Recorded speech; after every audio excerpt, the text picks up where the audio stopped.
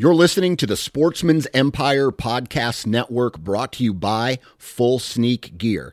Check out their entire lineup at fullsneakgear.com. Also be sure to check out our entire stable of podcasts at sportsmansempire.com. New from Moultrie Mobile, the Feed Hub offers first-of-its-kind cellular connection and control for nearly any spin cast feeder on the market. When used with the Moultrie Mobile app, you can monitor feed and battery levels, run feeders on demand, receive alerts when feeders are clogged, and remotely adjust feeding times. The Feed Hub is ideal for anyone who maintains feeders. Remove the guesswork and save time by planning feeder maintenance before you drive to your hunting property.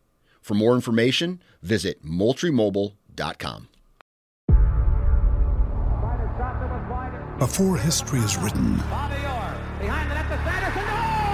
it's played. Before it's frozen in time, it's fought one shift at a time. Before it's etched in silver, it's carved in ice. What happens next will last forever. The Stanley Cup Final on ABC and ESPN Plus begins Saturday. Fully Loaded Chew is tobacco-free, long cut in pouches that gives you the same pack, dip, spit, and buzz that you're used to without tobacco. Fully Loaded Chew comes in 9 flavors and is made with all food-grade ingredients and tobacco-free nicotine, the purest form of nicotine there is. To give us a try, head on over to fullyloadedchew.com for a $1 can of chew with free shipping when you enter the code OUTDOOR1, OUTDOOR, and the number 1. Lastly, many outdoorsmen are trying to quit tobacco altogether, and Fully Loaded Chew may be that first step. For more information on our product line, visit fullyloadedchew.com. All right, y'all, here's the deal. Go Wild has partnered with us here at Southern Ground Hunting to make life a whole lot easier for you guys. So I get a lot of questions on social media, on YouTube, and things like that about the gear that I use. We are extremely excited to announce that we're going to be working with Go Wild to make it easy for you to see a complete list of the gear that we use here at Southern Ground Hunting. So all you have to do is you have to go download Go Wild. It's a free social media app, and it's a community for hunters where I have put together a list of all of the gear that I use. All you have to do is look up Parker McDonald once you create your account. Go Wild's also just a fun place to hang out and chat with other hunters, other outdoorsmen. You can find tips, and you can actually buy all of this gear through Go Wild. And actually, you can get a 10% discount if you use the code, all lowercase, all one word, Southern Ground, when you purchase there at Go Wild. So join me and hundreds of thousands of other hunters on Go Wild. The download link is in the show notes, and you can find it there. Again, that's all lowercase, all one word, Southern Ground, and that will save you 10% off of your gear purchases on the Go Wild Hunting app. The Southern Ground Hunting Podcast is brought to you by Spartan Forge. It's forged in combat and tailored for hunters. Spartan Forge stands at the nexus of machine learning and whitetail deer hunting to deliver truly intuitive and science-based products that save the hunter time spent scouting, planning, and executing their hunts. You can start your free 14-day trial today by visiting SpartanForge.ai, and you can use the code Southern Ground. That's all lowercase, all one word, Southern Ground at checkout, and that'll get you 25% off of your purchase. You're wanting to know more about saddle hunting? Well, check out tetherednation.com for all your saddle hunting needs. Tethered is for saddle hunters by saddle hunters, and they're redefining ultralight hunting. If you'd like to support the Southern Ground Hunting Podcast, you can visit patreon.com/Southern Ground Hunting, or you can click on the link in the show notes of this podcast episode. We offer 2 different tiers for our patrons that offer a solid list of benefits. We'd love for you to join the Southern Ground Hunting community today. Again, that's patreon.com/Southern Ground Hunting. And now, let's get to the show. All right, with us today, we have got special guests from South Florida. We've got Mark and Danny from Swamp and Stomp. Not Swamp and Stomp. It's Swamp in Stomp, right? Do you have to put a little twang on it? at the end? That is correct. Swamp and Stomp. Stomp. Yeah. It's STOMPN That's how you pronounce it, right? Stomp. Yeah, That is correct. that's right. Swamp and Stomp. So you guys are y'all are in the heat of the rut. Is that right? Am I wrong, or is it past the rut or not the rut yet? Y'all are pretty close to it where y'all are at. I mean, it's hard to say yes or no to that. It depends where in the state you are. If you're down in South Florida, yeah, we're in the heat of the rut. We just had opening weekend, 2 weeks ago, and the rut was going on hard, and there's going to be some cool content coming out showing that. That's crazy. It's crazy to me to think that, I mean, y'all live in a place where the rut is going on beginning of August, late January, or late July. I had a guy on last year that hunts around Big Cypress area and that unit. I had him on Local Legends series, and he was like, "Oh yeah, these bucks are already chasing does." I'm like, "What in the world?" I was sitting at a condo in Daytona Beach, and this dude's getting ready to start killing deer. And so I was telling y'all before we started recording, it's just so crazy to me to think that y'all are in the heat of the rut there. In a lot of the places where I hunt, the rut's not even until February. And so your bucks are probably still in velvet. Yeah. Oh yeah. Our bucks are definitely in velvet still. In our season, it's not even surprising to, during the rut, have a fawn walk by, a spotted fawn at that. It's kind of crazy where you have a rut going on across the street, and then right on the other side, you have fawns walking around that just dropped a couple days ago. So y'all have potentially, y'all could kill deer that are in the rut through your whole season, pretty much. And that if you have fawns still dropping, at a normal time frame, y'all could really, you got deer that are pretty much rutting all season long. Oh, yeah, 100%. We move throughout the state quite a bit, and even at the end of the season, we go up north. There's definitely still rut going on over there, but even down south, yeah, a doe could be hot at any time and then kick off another little rut. So it's not like up north where you get one big rut. It's kind of just little peaks here and there whenever a few does come into estrus. So a lot of guys are probably listening to it and being like, "Oh, that sounds like a dream. That sounds awesome." But when you really consider, I mean, there's a reason why people aren't buying out-of-state licenses to go and hunt South Florida in August, and the deer density down there is just significantly lower, I think, than everywhere else. So even though your deer are in the rut, that doesn't really necessarily mean you're going to have crazy sits where you're seeing a hot doe walk by and you have 6 or 7, 8 bucks walk by that evening. That might be every once in a while, but it's not.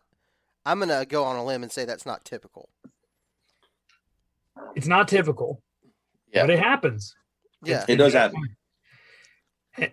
There's areas in Florida that have really high deer densities, and then there's areas where there's a lot less. And I was talking to a buddy about this. I think that because we always have a lot of green, the plants never really die. We don't have that winter, so there's always a lot of brush. And I kind of wonder if a lot of the places that we think have low deer densities, if they actually have higher deer densities than we think. We just can never really see that far to know. Yeah. Well, you guys are also, y'all are, I mean, I've watched some of your videos. I've heard you guys on another podcast on Chasing Tails. Y'all know what y'all are doing. Y'all know how to hunt the areas that y'all are in. And so it does, other people might be seeing no deer. It might be the typical hunter in South Florida is probably not seeing the amount of deer that guys like y'all are seeing, just because they're not as devoted to it. It's not like their thing. Where you guys, I know y'all are spending, because I've seen it on Instagram, I know y'all are spending days, long hours, hot hours, trudging through the swamps all summer long, and in doing that postseason scouting thing, which really seems to play off. Would you say that you guys are kind of and maybe this is a better question for Danny, just because he's been doing it for a lot longer. Would you say that the way that you guys hunt is not typical for most hunters in that area? Actually, I would say that's kind of true. You know, there is a lot of there are some hardcore hunters here in our Florida hunting group, but I mean, we definitely put in a whole lot of hours. And if you don't go into hunting Florida with a mentality of doing your homework, you know, and you got to bite the bullet. You know, it's hot out there. You got to make sure you bring water, and heat stroke is a serious deal down here. You know, when you have 100% humidity and, you know, your heat index is 109, 110 degrees, you can really run into some trouble really quick. So it's easy to get discouraged and not put in the time. But I mean, we've been doing it so long, it's like we're born into the fire kind of thing, you know. Yeah. We go hard, and it pays off. You know, I have a lot of buddies that wanted to get into hunting, and as soon as they see what we do, we're like, wait, no, I ain't doing it. Like, for example, we have a new friend. Well, he's been hunting with us for 3 years, and when he started hunting with us, like, we kind of put him through the ringer to see if he was about it, and he's still here. You know, he still sticks it out. That's awesome. You'll know I'm talking about him when he hears this. But I mean, I would also say, like, we've had a number of people ask us to, like, show them the ropes and try and hunt with us, and they just kind of fizzle out. You know, that it's not for everybody. And another thing to think about is when you're in Florida in the heat of summer, it's 100 degrees out. What would you rather be doing? You know, or what would most people rather be doing? Sitting on the beach drinking a beer, or, you know, wandering around the woods sweating their asses off, you know? And so it's not for everybody, but we just love the challenge of it. And I can't picture myself just sitting on the beach every weekend, you know, hanging out, swimming and stuff. I'd rather be out there just like putting myself to the test and really just seeing how far I can go. And I mean, we really do. So Mark, you've been doing it for not as long. What did you say 7 or 8 years, something like that? I think I think this might be my 7th season that I'm going into now. So it's your 7th season, and going out there, sweating your nuts off, in the midst of a lot of different animals and wildlife that want to kill you and eat you for dinner. What was it like? What was it about this style of hunting that made you want to keep doing it? Honestly, I'm just the kind of person that I love a good challenge. And growing up, you know, I used to spend a lot of time in Florida doing a lot of fishing, and I love fishing. But over time, I kind of got to the point where I felt like fishing wasn't enough of a challenge anymore. And then when I found hunting, I was like, oh my God, this is tough. And I really didn't have any resources to help me figure it out. And that I'm just the kind of person that, like, when you tell me I can't do something, I just want to do it even more. And the first few years were, I mean, I didn't kill a buck for a while. You know, I didn't even see a deer the first year. I wasn't even sure they existed in Florida. But I mean, I saw the tracks, so I knew they were there. But yeah, I just started doing it. And, you know, and then when I feel like around the time that me and Danny started hunting together, I was really starting to figure it out. Like I was really starting to get a lot of pictures of bucks on camera. I hadn't quite figured out how to get on them yet.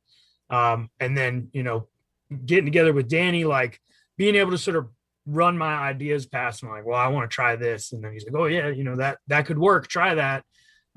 You know, then I feel like I really started figuring it out, and we really work together a lot. Like we throw ideas at each other, things to try. We try and do things differently than most hunters do them. And yeah, it just, you know, eventually started sort of falling into place. And once I got to that point, then it was like, well, I really struggled to get here. So, you know, it would be awesome if we had talked about making a YouTube channel, and we were like, you know, we should make a YouTube channel.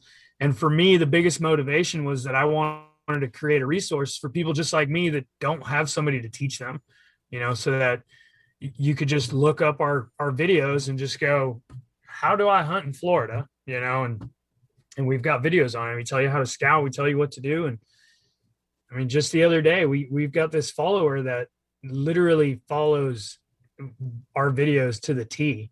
And last year he killed a really nice buck. It was his first buck ever. His first season hunting, killed a stud. And then this year he did it again, And so, it's just awesome to see when people take the information we put out there and put it to work and it works for them. That just makes you want to keep doing it. Yeah, for sure.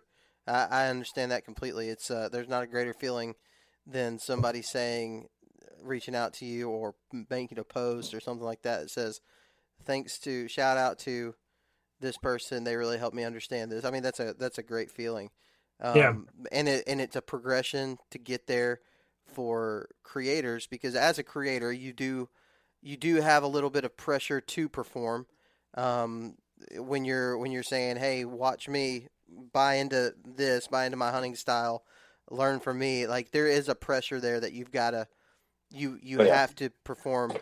And we all feel that. I think every creator I know feels that same way. But, Danny, I want to know, after doing this for a while and as we do this, as we go into this episode, I really do have questions that are going to be aimed at both of you based on our conversation.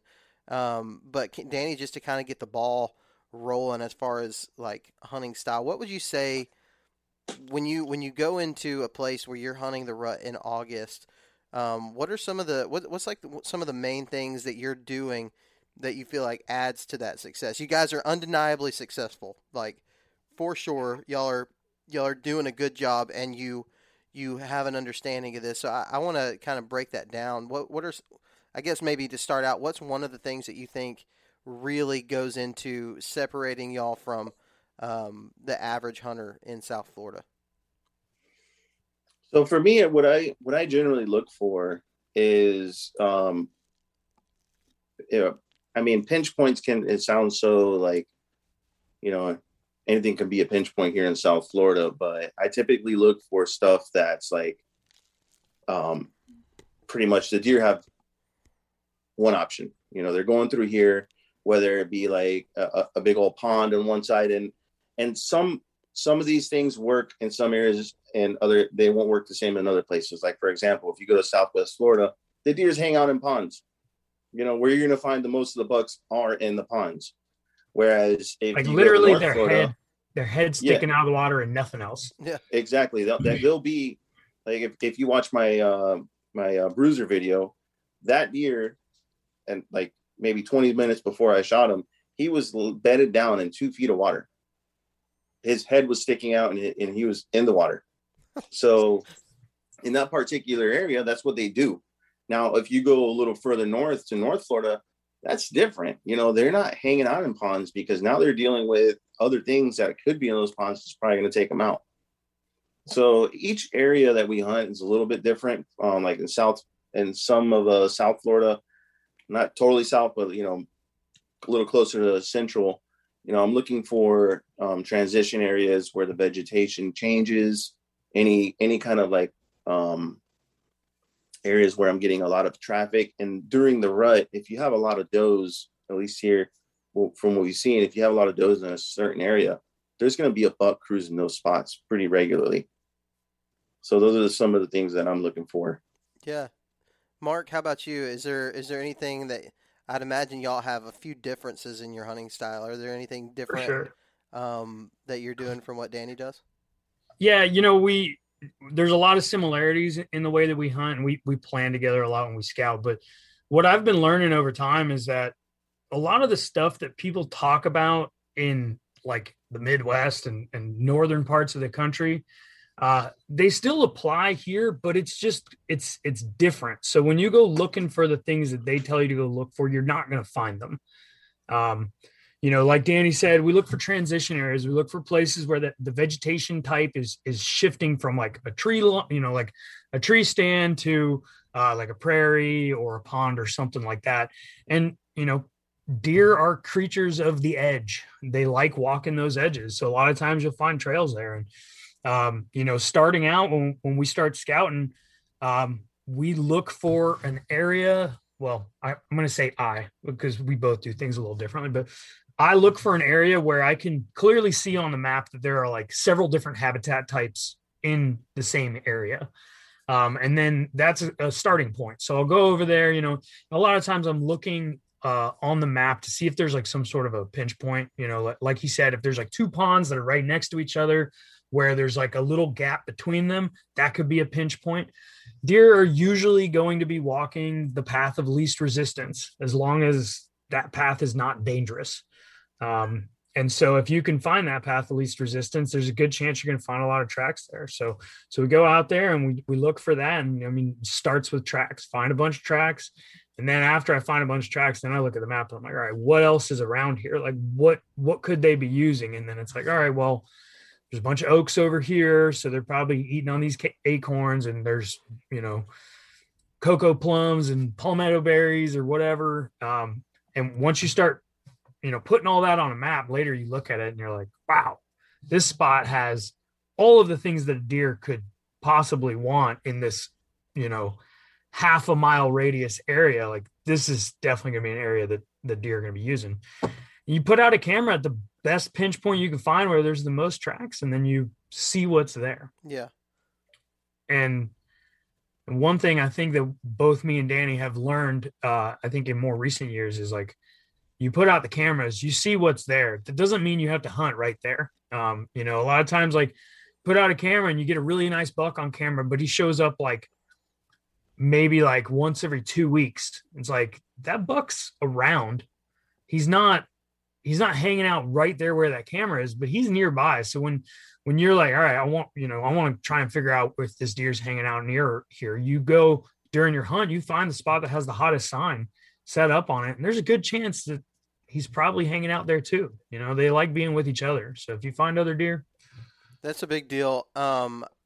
Just thinking through trail camera strategies, a lot of the trail camera strategies that I've heard guys talk about on this podcast and just in general conversation is very similar. It's hard to say that, oh, there's not a big buck in the area because he didn't walk by this 20-foot section of land.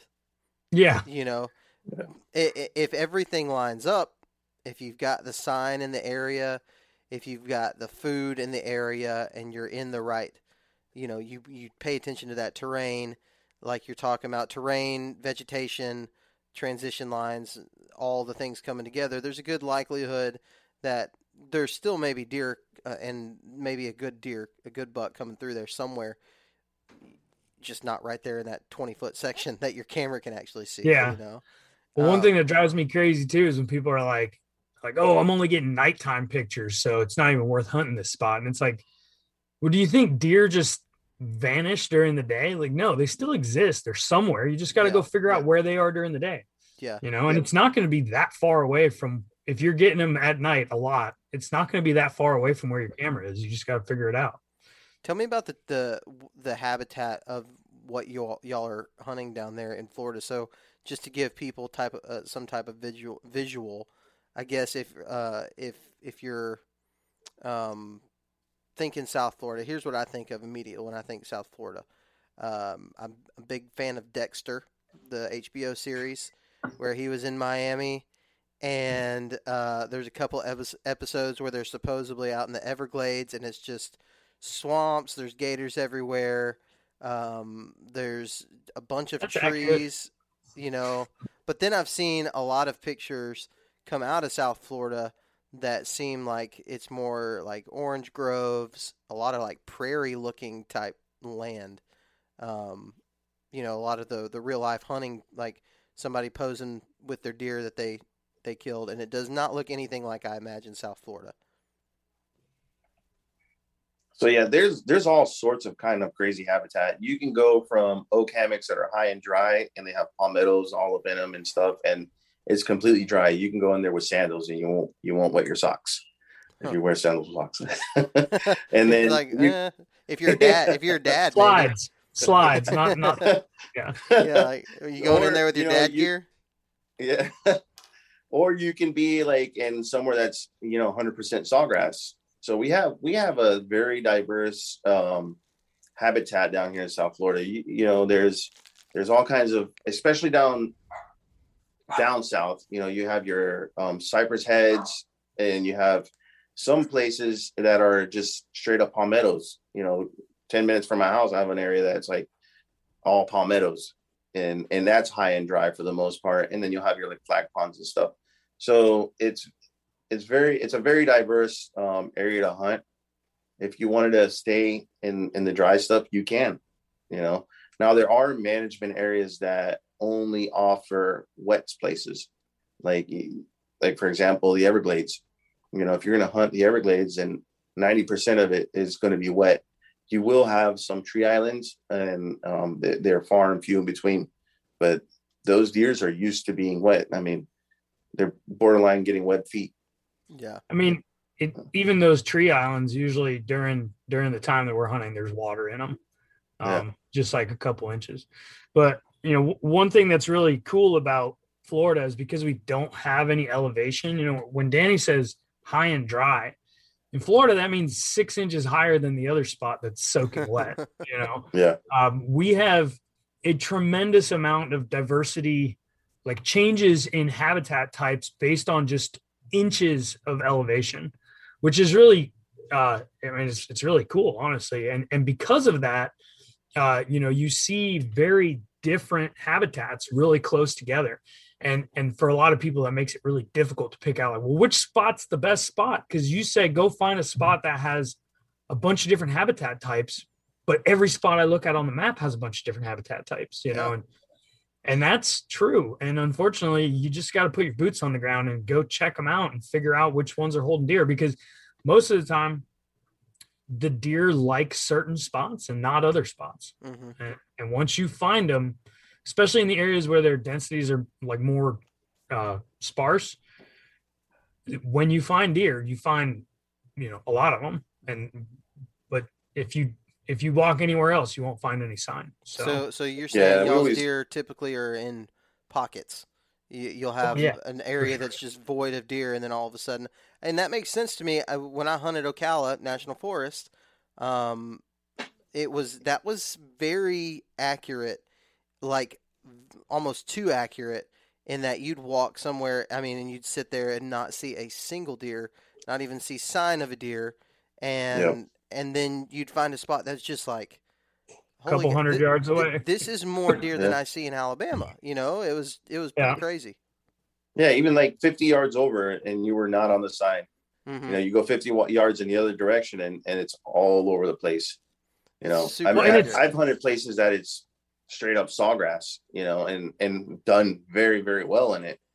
And then I've gone other places that you'd be like, this is a deer's heaven. This is exactly where they want to be, and didn't see a deer in sight. So it's just, it's like that. Mark, do you have a preference for habitat type that you like to hunt?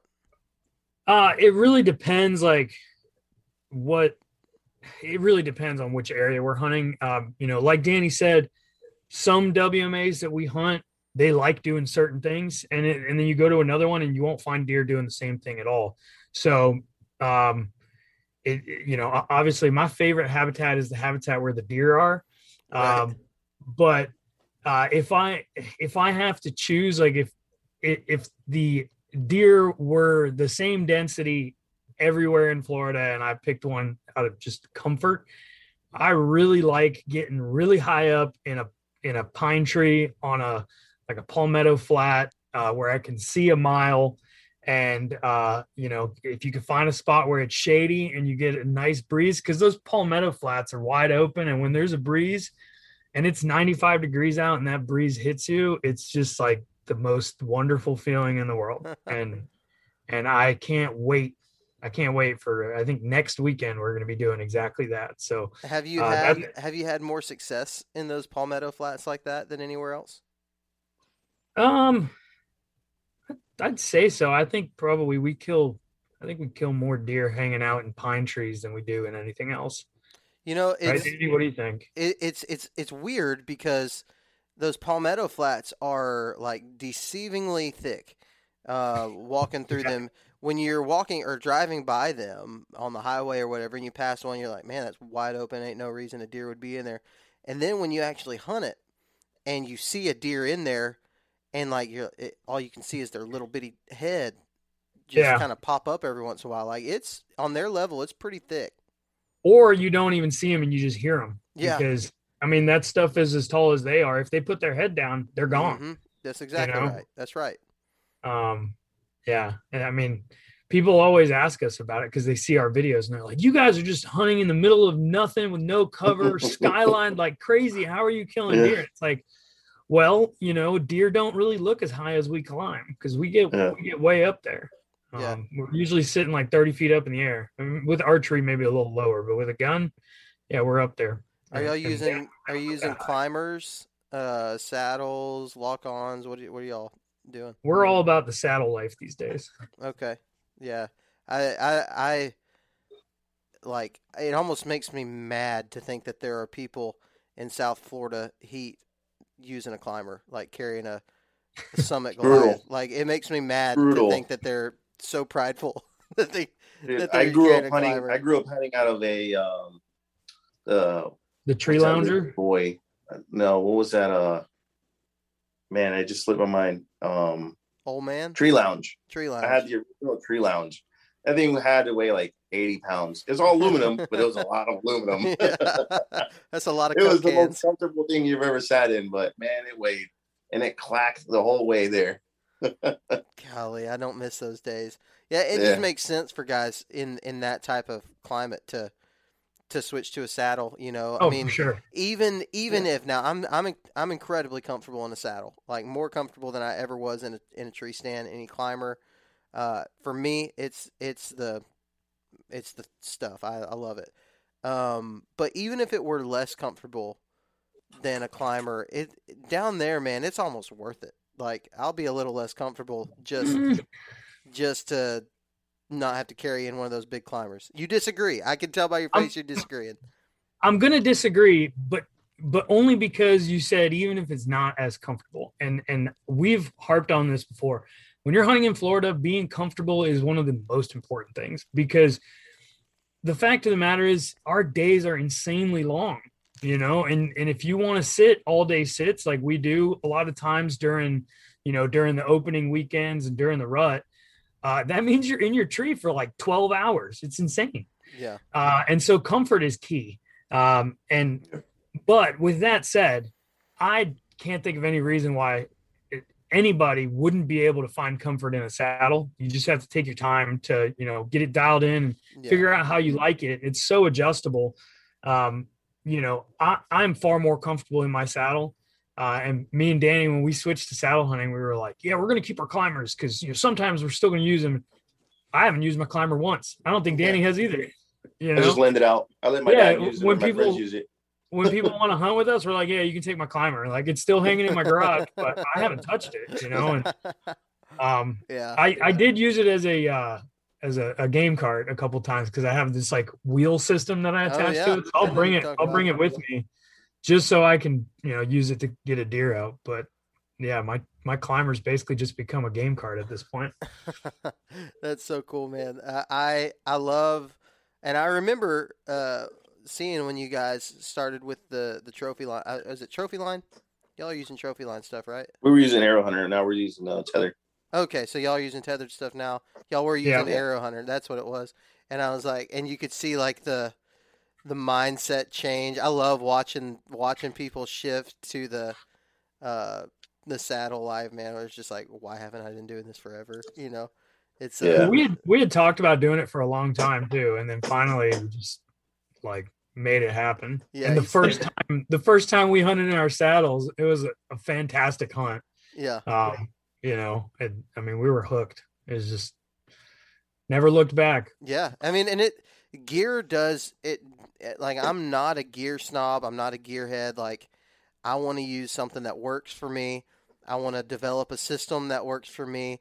And I think perhaps even more important than here, down there, developing that system is everything. Otherwise, you could be setting yourself up for a very, very, like, you're going to be, South Florida hunting in a lot of ways, I would think, is type 2 fun no matter what way you want to look at it, where a lot of it's just miserable, and then you look back on it and you're like, oh man, that was fun. The mosquitoes keep you company. Yeah. think about it like this. If you have an experience that is just like comfortable and fun, in 20 years, you're not going to remember it. Yeah. But if it was like just something crazy and miserable, and remember that time that we did, we went out there and it was 100 degrees and we sat all day and we didn't see nothing. And then that giant came out and we shot him. Like, that's a story you're going to tell for the rest of your life. Yeah, that's exactly right. That's exactly right. So I think it's important, to have that system to make that type 2 fun even a little more bearable, because you're going to be really pissed off if you didn't practice your setup all system or your setup all off season, you don't have any system, and you're just sweating your junk off trying to get up into a tree. And I think that's when people give up on things, and it's that frustrating aspect of it. There are uncontrollables like mosquitoes, heat, some places it's wind and cold. But there are things that you can do to make your system a little bit better. And I think the saddle is one of those things, man, that's just, it takes that part of your hunt experience and just makes it a little bit easier, a little more bearable. So we talked a little bit about palmettos, and I think for a lot of people that's a pretty self-explanatory thing. I would say that a palmetto flat in South Florida or Florida, I hunted them in Central Florida, would be comparable to a clear cut here in Alabama, where you can see a long ways. But I would say a clear cut probably has more. It's more of a food source than a palmetto flat. So what we found is when we ended up hunting Kentucky, there was these fields that they were just full of briars, and they were on the edge of like dove fields and stuff. Yeah, I know exactly what you're talking. We called them CRP. We called them CRP fields. Yeah, so the deers were like all up inside those fields, and unless you had some sort of elevation, you really wouldn't see them. You'd see the top of their heads or their backs, but they move through there very easily. Now, if you have like a palmetto field here, it's very similar to that, because if you don't have very open trails, you're making loads of noise going through there, and you can't see very far at all. And not to mention that it's pretty miserable, because those palmetto branches, they will cut you up, and the root snakes systems under there. root systems are dumb, man. Like, Yeah, I thought I was just gonna walk through. I thought I was gonna sneak in there and just get in there, and you're like tripping over everything trying to get out. Yep. It's ridiculous. So I would compare it to those fields that we were seeing in Kentucky. Now, I will tell you, I'll take our palmetto flats over those briars any day. Those briars, those briars were the worst. Nothing to mess with, man. Mark had an experience with some chiggers that it traumatized him till today. Bro, I am a believer in permethrin now. Let me tell you, Kentucky will do that to you. When we're in Florida, like, we don't really deal with ticks and chiggers. They're here, but like, you don't really experience it very often. We went out and scouted in Kentucky in August, and I was like, whatever, ticks, chiggers, people are whiny, and I didn't notice anything of it until I got home. Like, I started noticing it on the plane back. So we were scouting the morning like that we got on the plane, and my entire body, like anywhere that there was like an edge of a piece of clothing around my belt, around my ankles, my like sleeves, anywhere, there was like hundreds and hundreds of these little red bumps, and it lasted for like 2 or 3 weeks. Yeah. It finally went away like a week before we actually went back to hunt it. Yeah.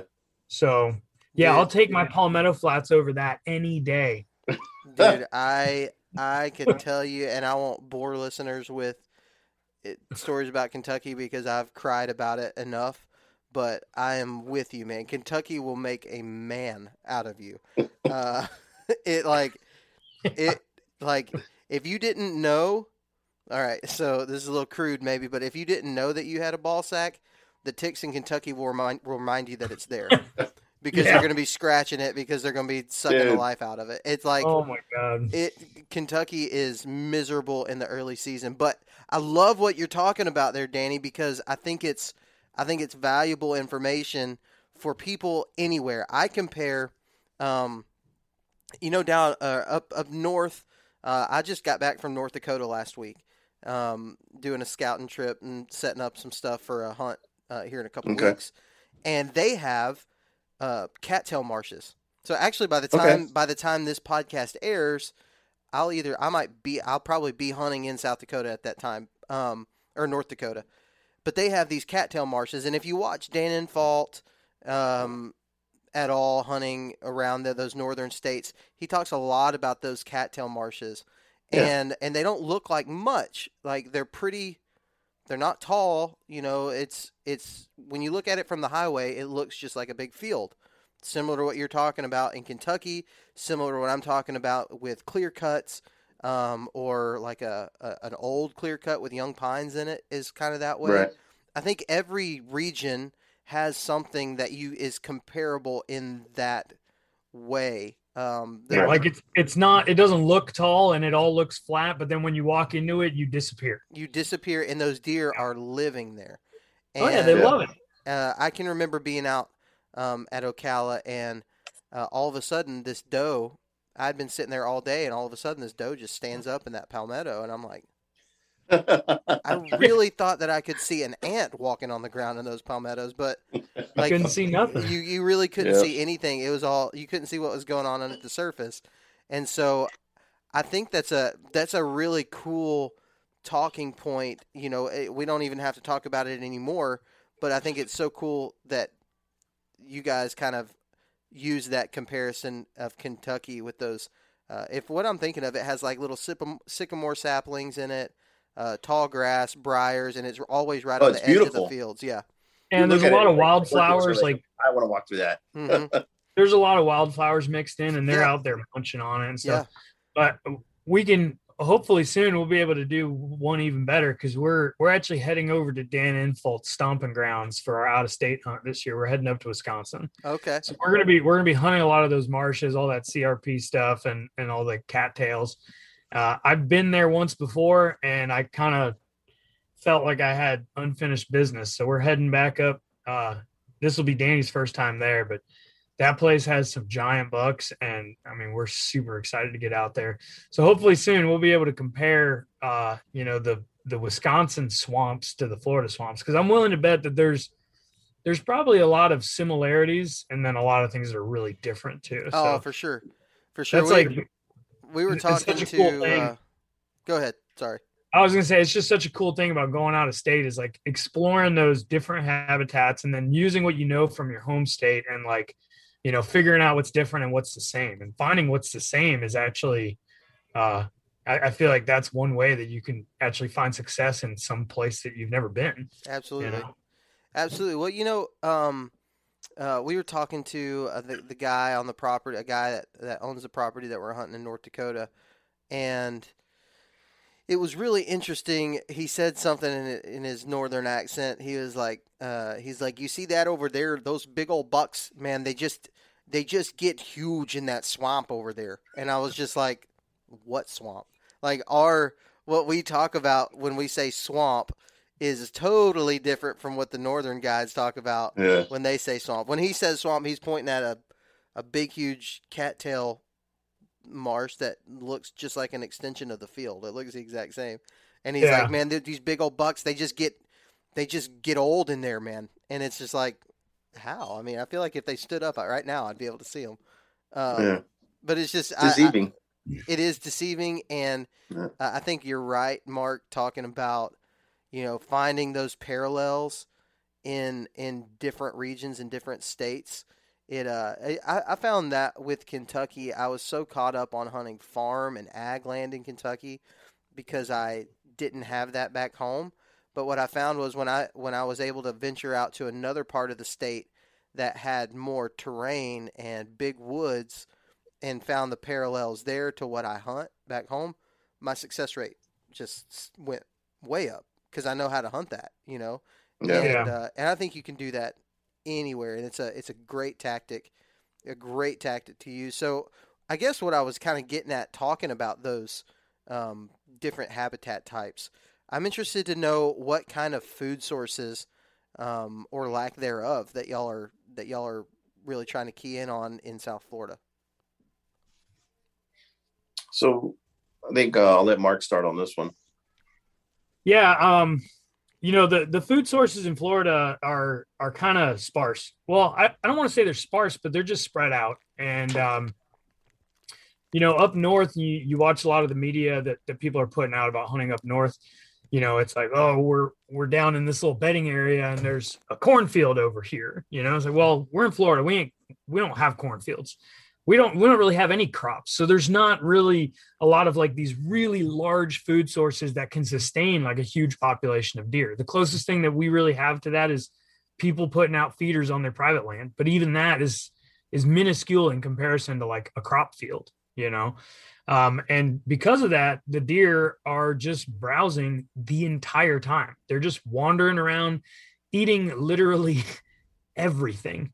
And of course there are foods that they prefer, but they will pretty much eat anywhere. And if they have to be in an area where they feel safe, and there's not quite as much food as a place where there is a lot of food and they don't feel safe, they're probably going to be in the place where they stay safe. Cause you know what? You can't have a meal tomorrow if you die today. Yeah. So they, but so food sources are not like, if you listen to the podcast we did with Chasing Tails, you'll hear me say that I don't really care about food sources in Florida. That has changed a little bit. I do pay attention to them now, but it's definitely not a top priority. It's like at first I'm looking for those pinch points. I'm looking for the sign that deer are actually hanging out there. And once I have that sign, then I start thinking like, all right, well, what food sources are around here? And I don't pick a food source to hunt on. I just want to know that there's lots of food around, because that means that the deer are probably going to be moving around that area and potentially give me a chance at them. So tell me this, in the type of places that y'all are hunting, it's got low, I guess, not you don't have destination food sources a lot of. I would imagine y'all have some like live oaks or something like that, that y'all are hunting. Do you find that these deer don't stay in one area for a real long time because they're constantly moving, trying to find the food because it is so scarce? So I just wanted to add to what Mark was talking about is, although like in a lot of other states, it seems like they do put these food sources on the management areas, whereas Florida, you don't typically see that until you get to northern Florida. There's some management areas in northern Florida that they do actually maintain some food plots and stuff like that, and they feed the deer through their food plots. But down here in South Florida, you don't see that very, very common. And the deers are really, like Mark said, they'll eat anything. They, in one area they'll be munching out on goldberries, and then you go a little further out and they'll be, as soon as the acorns are dropping, they start eating those. And believe it or not, those palmettos, they got palmetto berries. It's actually a big thing down here in South Florida for people to pick palmetto berries. Well, I shot a buck in one of these management areas that was loaded with palmettos. I was sitting on exactly that, a palmetto flat, and guess what he was full of? Palmetto berries. So they'll eat a little bit of everything. We have cocoa plum.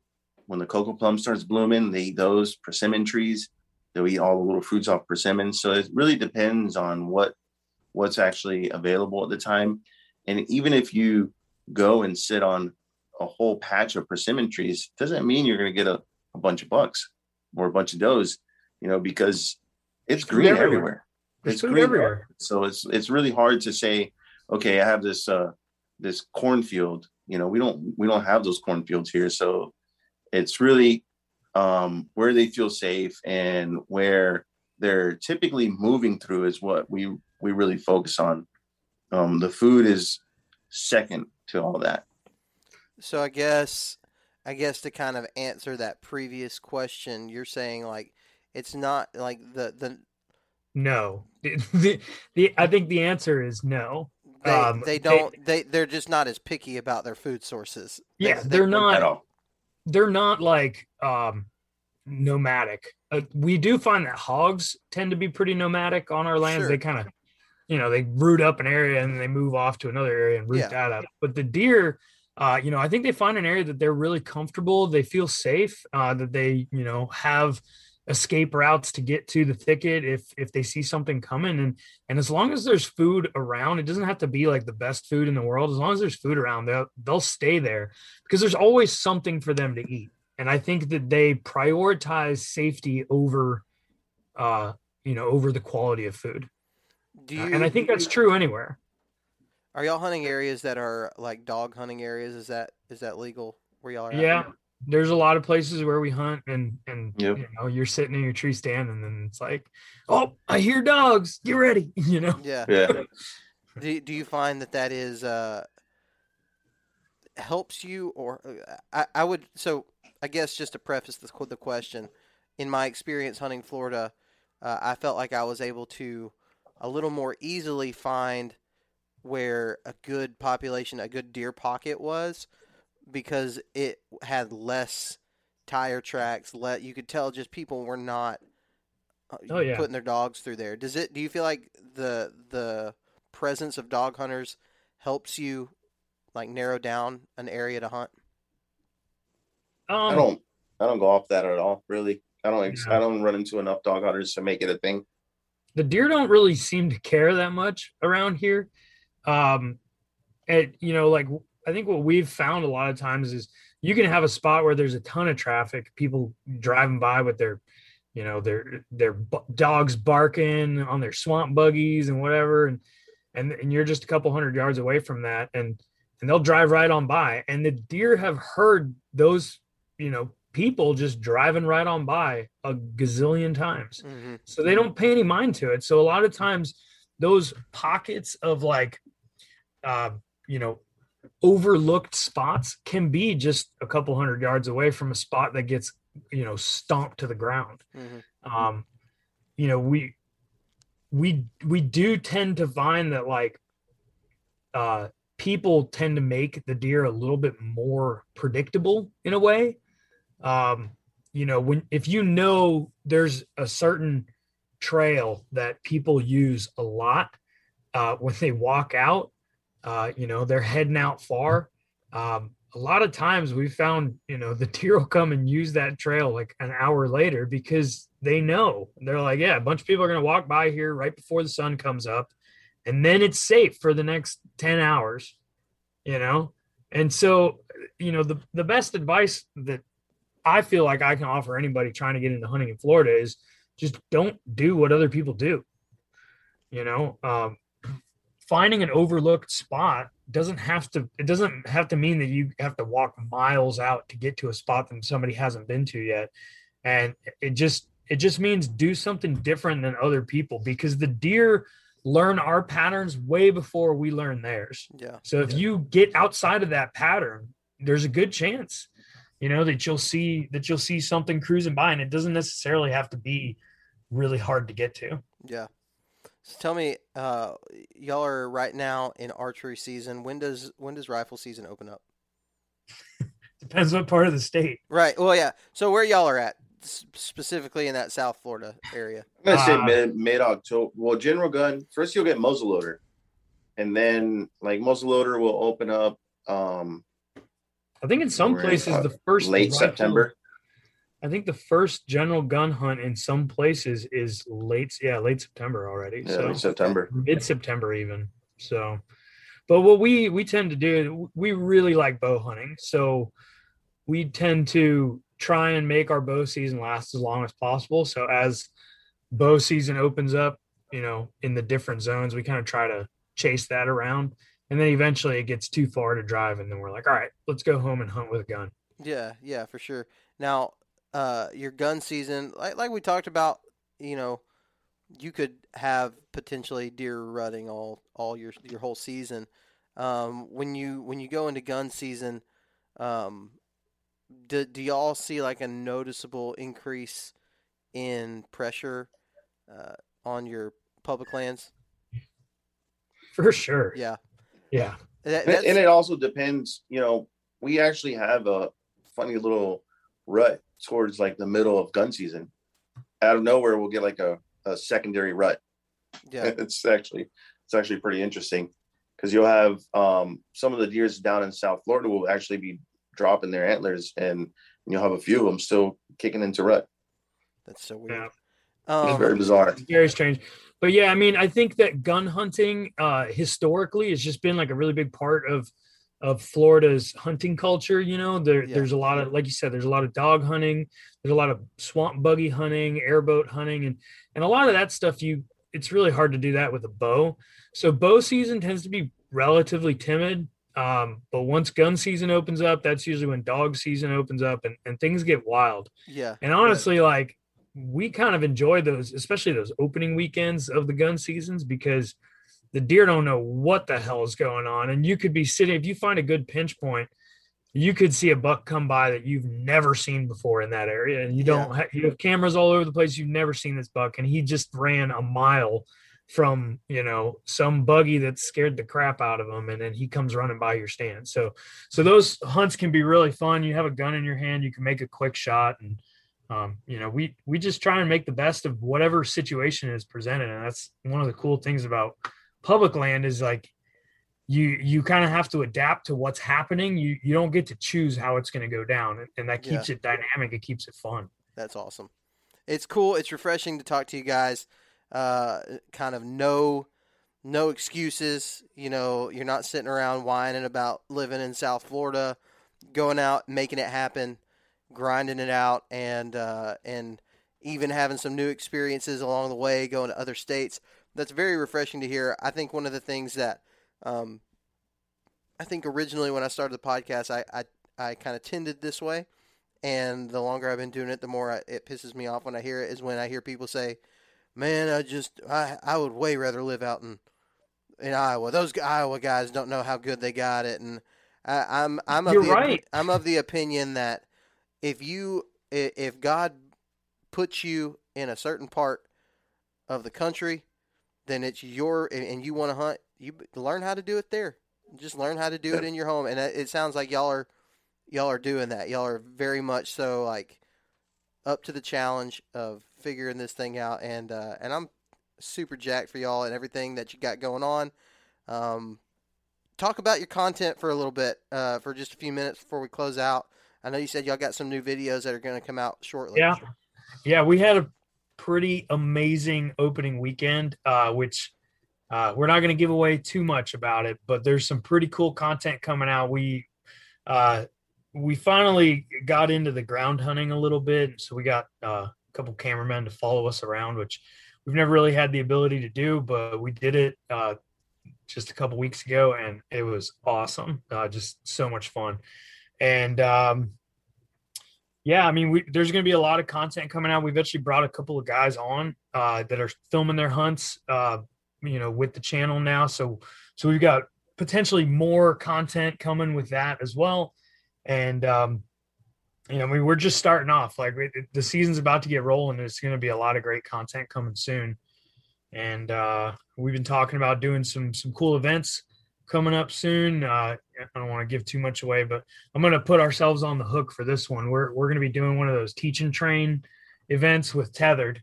I'm saying it out loud now, so it has to happen. But we're going to be doing that. A lot of people are always asking about saddle hunting. Like, they're kind of, like you said earlier, they're kind of iffy about whether they want to make the switch. They're kind of, maybe they have too much pride. They want to stay with their climbers, but this way they can come out, they can try like a bunch of different saddles. They can try a bunch of different climbing methods and stuff like that. And there's going to be events coming up, lots of content. Hopefully we can get a couple more podcasts in with some other people.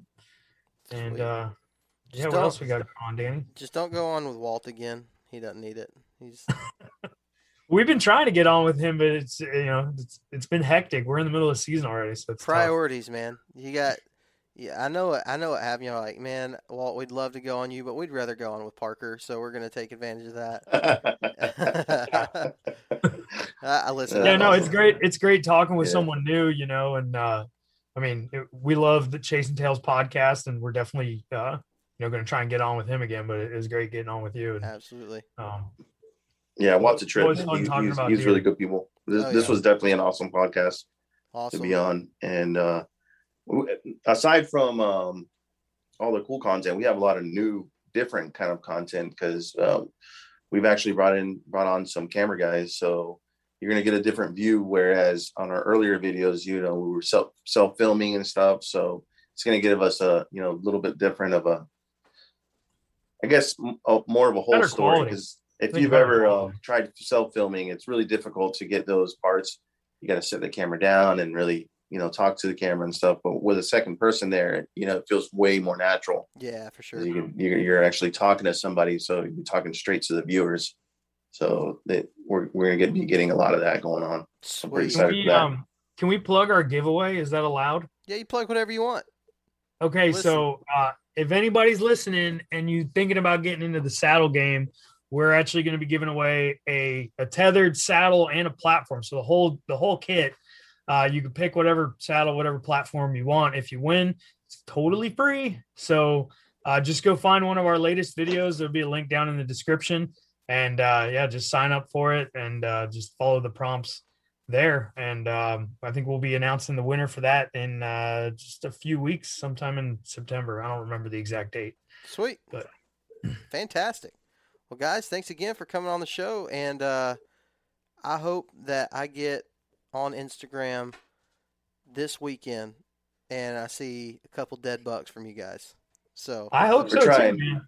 I really hope so too. Y'all are gonna crush it. It's gonna happen one way or the other. Y'all are gonna make it happen. I believe that. So thanks again, guys, for coming on the show. Yeah, thanks for having us on, man. Thank you all so much for listening to this week's episode of the Southern Ground Hunting Podcast. As always, a big shout out to all of our partners. That's Go Wild, Spartan Forge, Tethered, NuCanoe, and Scree Gear. You can keep up with Southern Ground Hunting by following us on Facebook and Instagram, or you can subscribe to us on the YouTube channel. Make sure you check out southerngroundhunting.com to pick up some of our merch, hats, t-shirts, stickers, stuff like that. I truly hope you enjoyed this week's episode, and we'll see you here again next week. Remember this, God gave you dominion over the birds of the air, the fish of the sea, and the beasts of the earth, so go out and exercise that dominion. We'll talk to you next time.